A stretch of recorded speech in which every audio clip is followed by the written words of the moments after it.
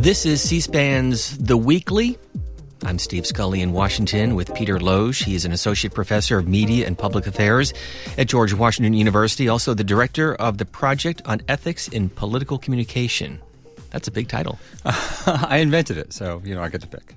Let's talk about the media coverage in campaign 2020. Overall, at the 30,000-foot level, how are the media doing? I think they're doing the best they can. Part of it is, as observers, as voters, we want the headlines. We want to know who's up and who's down. I think the media are trying to do what they can to learn from 2016, to not fall for sensationalist traps, to provide as much depth as they can. I think it's a little bit tricky given the size of the Democratic field and how fluid it is. Hopefully, as the field winnows and the issues come into sharper contrast, the media can do a really good job of explaining the positions, and not just what the candidates want to do, but how they hope to accomplish it. What promises are aspirational, which are just sort of, promises into thin air, that sort of thing. As Super Tuesday approaches on Tuesday, March the 3rd, there does seem to be an awful lot of what I would call horse race journalism. Every day there's a new poll, and that seems to dominate the political headlines. It does, and that's been a complaint about political media coverage from the beginning, right? Who's up and who's down, and then everybody wants to back a winner. So if you have the impression of winning, that then becomes a reality of winning, which feeds impressions of winning. Spirals of defeat seem, oh my gosh, it looks like we're losing again. And this is, I think you saw this accentuated coming out of Iowa and New Hampshire, which are terrific states, but they're not representative of the U.S. They're very small. And suddenly, somebody who finishes second or third in Iowa is the standard bearer for America until the next media cycle, right? And this has an interesting effect, not just sort of shallow coverage, but it also turns us as voters and citizens into fans and viewers, right? I'm a big soccer guy. I go to Audi Field and watch DC United, and I cheer. I don't play, right? My role is to buy things and shout a lot because I'm an observer of a sporting spectacle. By covering the campaigns as a horse race, the risk is that as a citizen, as a voter, I am now watching a sporting spectacle, and my job is to cheer at the appropriate moment, to tweet my favorite fan moment of my favorite team, which in this case is a candidate, and it discourages my active participation, right? It's not asking me, what do you think about this, right? How should this debate go? And what questions are left unanswered? I'm an observer in my own political process, and I think that's a real risk. And this, of course, comes at a time when there's really a changing media landscape is an understatement. You have the announcement this past week of McClatchy declaring bankruptcy.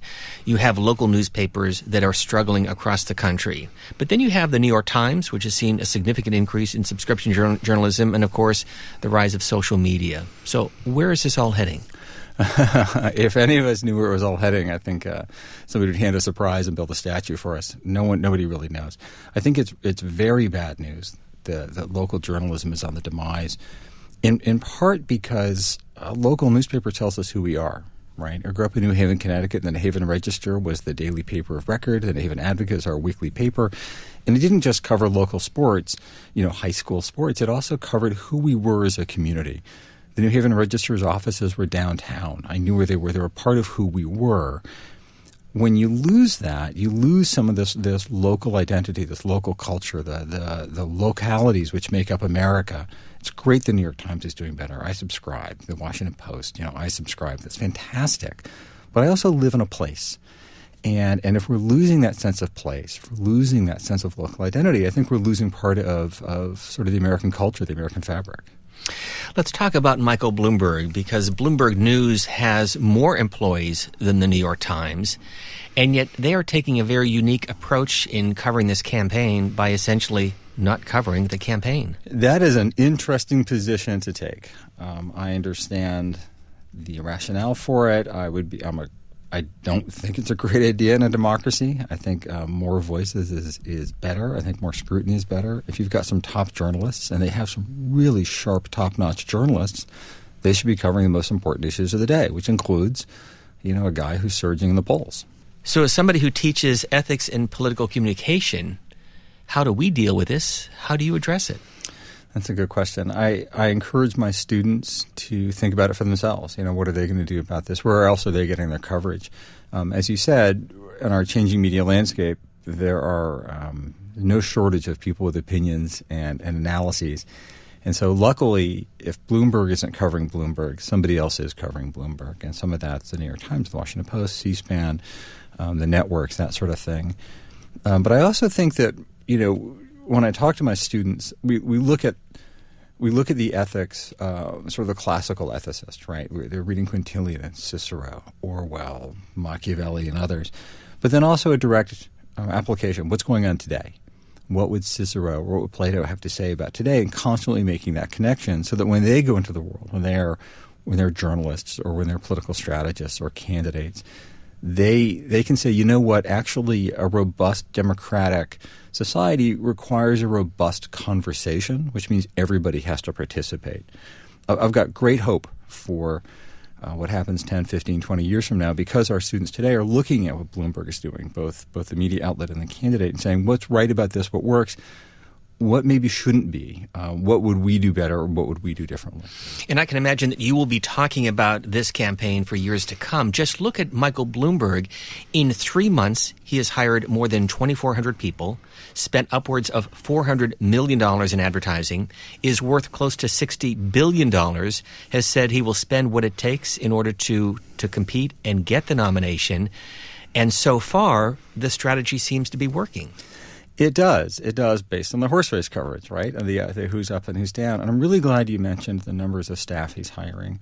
A lot of the media attention has been on the ads because that's what we see, right? A friend of mine is a senior Trump advisor and posted on Facebook that his granddaughter came and announced that she was supporting Bloomberg because he was going to give health care to everybody. It really distressed my friend immensely. But a lot of what a campaign takes isn't just the ads, right? You need people on the ground. You need organizers. You need people knocking on doors. You need people showing up at town hall meetings, building and developing relationships. And Bloomberg is spending a tremendous amount of money on really good people doing that all over the country, right? Ultimately, votes win elections, not ads, not money.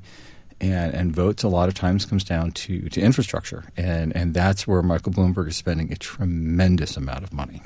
And it really is a campaign battleship, not only with an eye on getting the nomination, but already looking at states like Tennessee that they think could potentially flip to Michael Bloomberg if he is the nominee. They're looking at the long game. And not just Tennessee. They're looking at the American territories where nobody campaigns, right? Because they're very small, very hard to get to, not very many electoral votes. They're looking at states that are traditionally Republican. Because typically in a campaign, you have a finite amount of time, right? It's the first Tuesday after the first Monday in November. And you have a finite amount of resources. No matter how much money you have, there's only so much you can spend, and you've got a little window in which to spend it. Bloomberg has the luxury of spending enough money to effectively buy himself time, right? He can buy talent to say, go take care of these things so I can focus elsewhere. Even if, Tennessee or Alabama or Texas aren't really in play, he can divert Republican resources to those states, divert it away from Trump's reelect. And he can also potentially help down ballot races, right? Who are the House members up in these states? What about the senators or the governor, mayors? Suddenly, if there's money behind an infrastructure supporting the Democrat at the top of the ticket, they're supporting Democrats up and down the ticket, right? Which now, again, you're buying time for other Democrats, but you're also forcing the Republicans to spend their limited resources playing defense, which makes it easier then for the Democrats to play offense in purple or swing states. We are talking with Peter Loge from George Washington University School of Media and Public Affairs. You grew up in Connecticut and went to school where? I went to Wilbercross High School in New Haven, Connecticut. Went to Emerson College in Boston. Huge Emerson fan. Big. I'm a complete homer. I've got a hat in my office and a cup and a chair. It's completely in the tank. And grad school at Syracuse and Arizona State. And about to get an award from Emerson College. Yeah, we talked about that in the mic check. Yes, I'm incredibly honored that Emerson is giving me a Distinguished Alumni Award this coming Alumni Weekend. I joined some friends, some classmates who are Emmy Award winners and Academy Award winners, and a friend who runs Ford's Theater here in Washington. It's really incredibly humbling. Emerson College was a tremendously important place to me, and that they are willing to honor me means a lot to me. Let's talk about this campaign, because if you look back at the 20th century, yeah, there were surprises, but a pretty consistent pattern in how we nominate and elect our presidents. That was clearly upended in 2016, and we're seeing it again in 2020. Is this the new norm? It's easy to say that we're seeing it again in 2020 because we look for patterns, right? We're sense-making beings. What's happening here? Well, I just saw this. This is one of those. We sort of fill in the gaps with our brains. And it's unclear to me that we're seeing a repeat on the Democratic side in 2020 of what the Republicans did in 2016. It's a crowded field. There are some candidates who may seem a bit out of the mainstream, but it's really early days yet, right? I mean, as you said, Super Tuesday is March 3rd, and that's where things may happen. We may see a winnowing of the field. We may see it come down to one or two candidates, sort of a mainstream standard bearer, and then one more liberal, which we have seen before on the Democratic and Republican side. The difference of 2016 is the outlier won. That doesn't mean the outlier always wins now. It is very early. Let's turn to the substance of this campaign. I'll throw out a couple of issues: reparations, Medicare for all, Social Security and the debt, free college tuition. They're all being talked about in this campaign, but are they being covered adequately in the media? Are we fully understanding what the policy proposals are, and equally as important, how we pay for them? Those are great questions, and I think the obvious answer is no, we are not. I think there are two ways to think about this. One is most voters, most of the time, don't carry around a spreadsheet of policy positions, and they sort of add up, right? Oh, well, this guy's good on 7 of the 9, and this one's good on, whatever. We don't do that. Instead, we have ideas about how the world should work, who we are, and then the policies are proxies for that, right? I think people who say they support Medicare for all, most of the people who say that probably don't have a full understanding of the mechanics of Medicare. It's an incredibly complex system, and is it Medicare Part A or Part B? It's not that. It's, this makes sense to me. This stands in for a set of values, which I believe. I do wish the media did a more robust job of saying, here are the mechanics of that. And not just the policy piece, but how it comes true, right? I am very frustrated by an electorate and candidates who say, I will shout the loudest for the thing in which I believe the most. You will therefore vote for me, and I will therefore make it come true. They then get elected. It does not come true, right? There's no sense of how someone will govern. If what a president really, really wanted to happen really badly, we'd have gun control and a wall. We have neither. And I really do wish the press would push harder on the candidate saying, okay, how are you actually going to make it happen? Right, the Republicans may narrow the gap in the House. They may take over the House.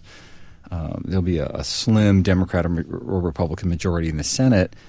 How will you work with the reality of the politics of those bodies to get from where we are in 20 or 2021 when you're inaugurated to where you want to be in 2025, 2030, 2050? Right, we're not going to flip a switch and have single-payer health care.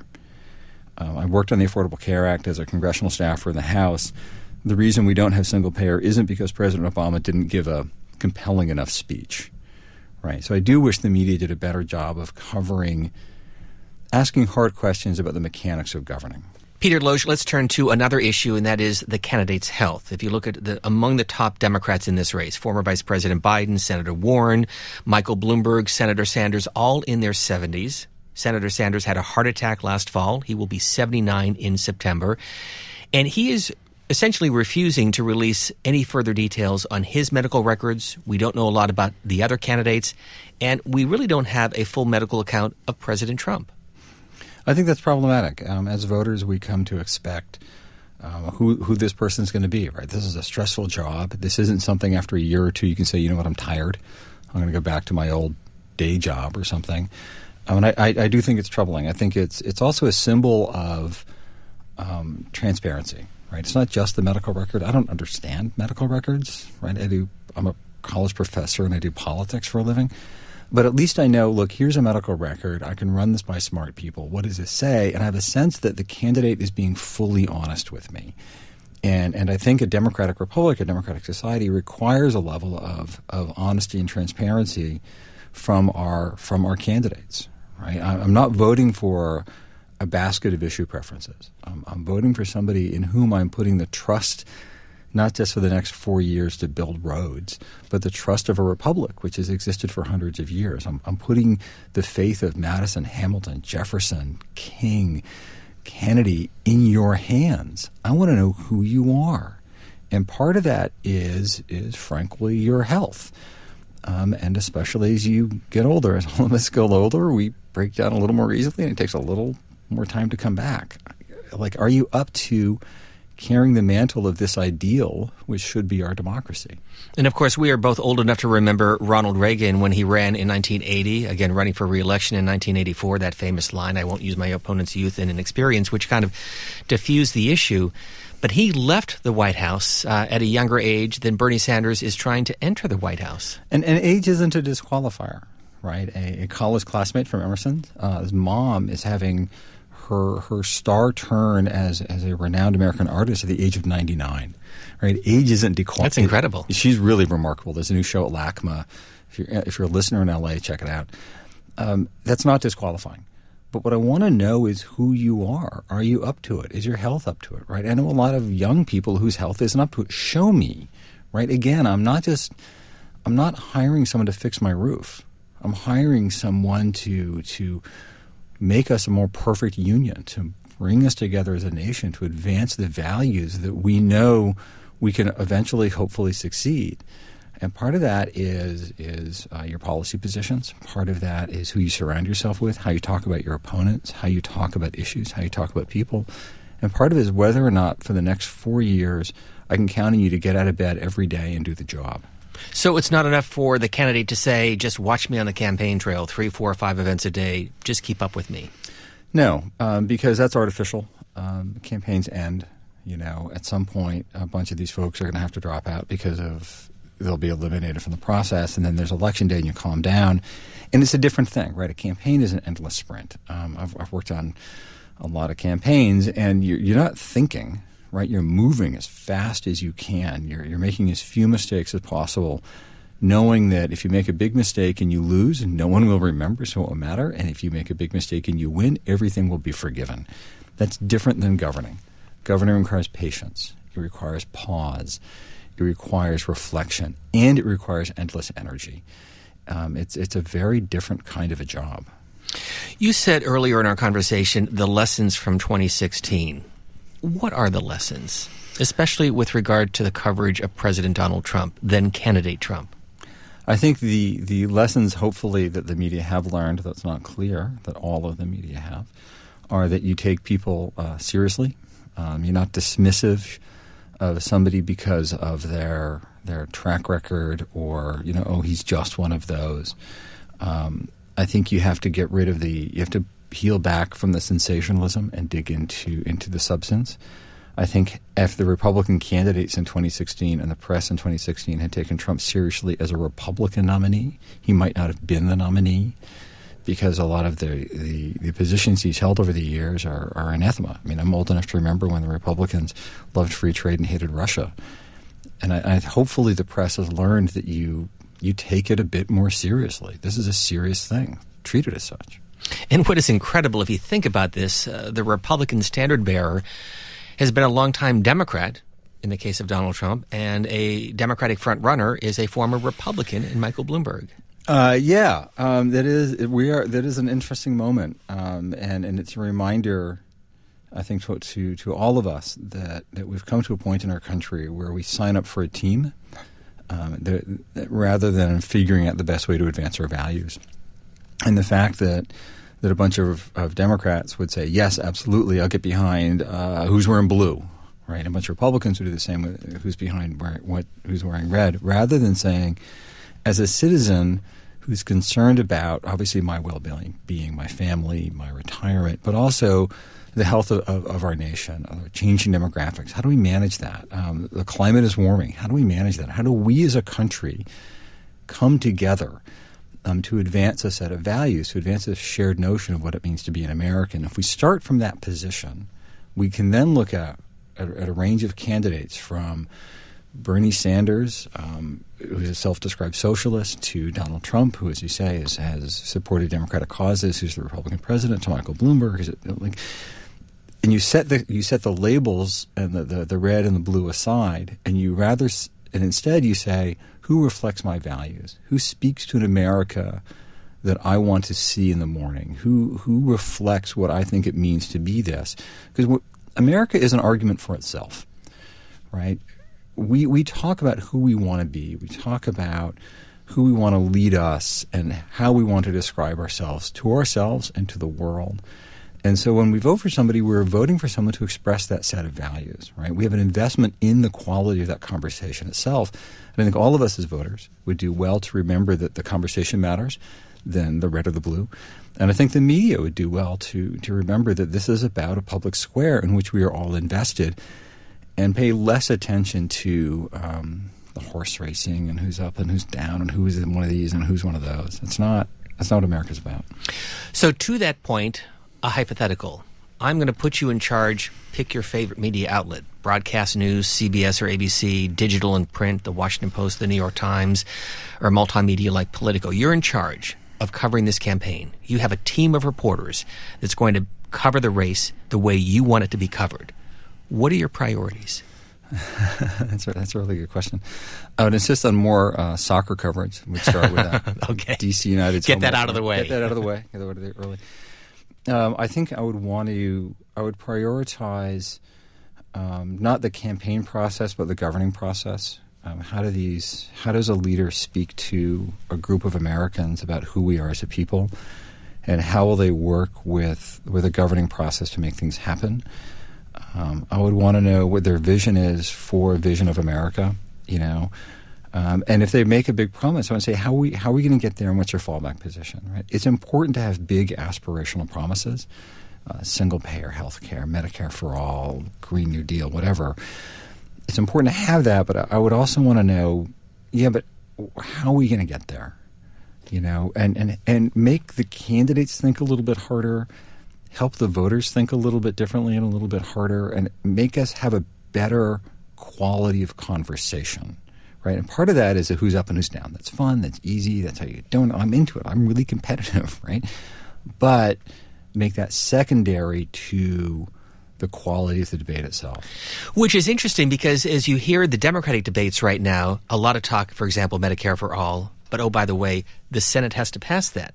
Do you have a Democratic majority in the Senate? Do you have Mitch McConnell still in control? You also have the Supreme Court, which even now has not been a dominant issue in this campaign, although I think it should be for both parties. Absolutely. And it's not just D's versus R's in the House and the Senate.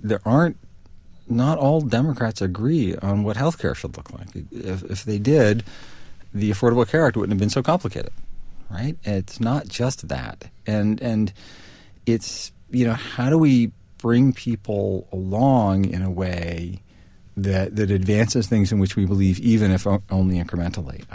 My first boss in the Senate, the late Senator Kennedy, used to say, you tack into the wind. Right? So how are you going to do that? And you're absolutely right on the court. The court has always been a political body, but I think it's really unfortunate that it is now expressly and overtly politicized. I think that if you've got a qualified, smart jurist, they should be in the position and you should let them do their job. The American people have to have faith in the integrity of the courts. And one way we do that is for politicians to talk about the importance of the independence and integrity of the courts. And I would make that a priority rather than, am I going to get a judge who thinks that my team on this one issue is right? When you had these conversations with your students on the campus of George Washington University, what strikes you? What surprises you? What are you hearing from this next generation? I've got really high hopes. The students in the School of Media and Public Affairs at GW are really, really sharp. And the Democrats and the Republicans debate vigorously, they debate hard, and they debate with integrity. And they never mistake each other's positions for who each other are as people. I think it's telling that the college Republicans and college Democrats share an office at GW. My project in ethics and political communication has an online chat periodically. I'll bring a couple of people together and bang things around. And most recently we had the chairman of the college Republicans and the president of the college Democrats. And they disagree on some really important policy issues, but they both agree in a vision for a country that is inclusive and that is moving forward together.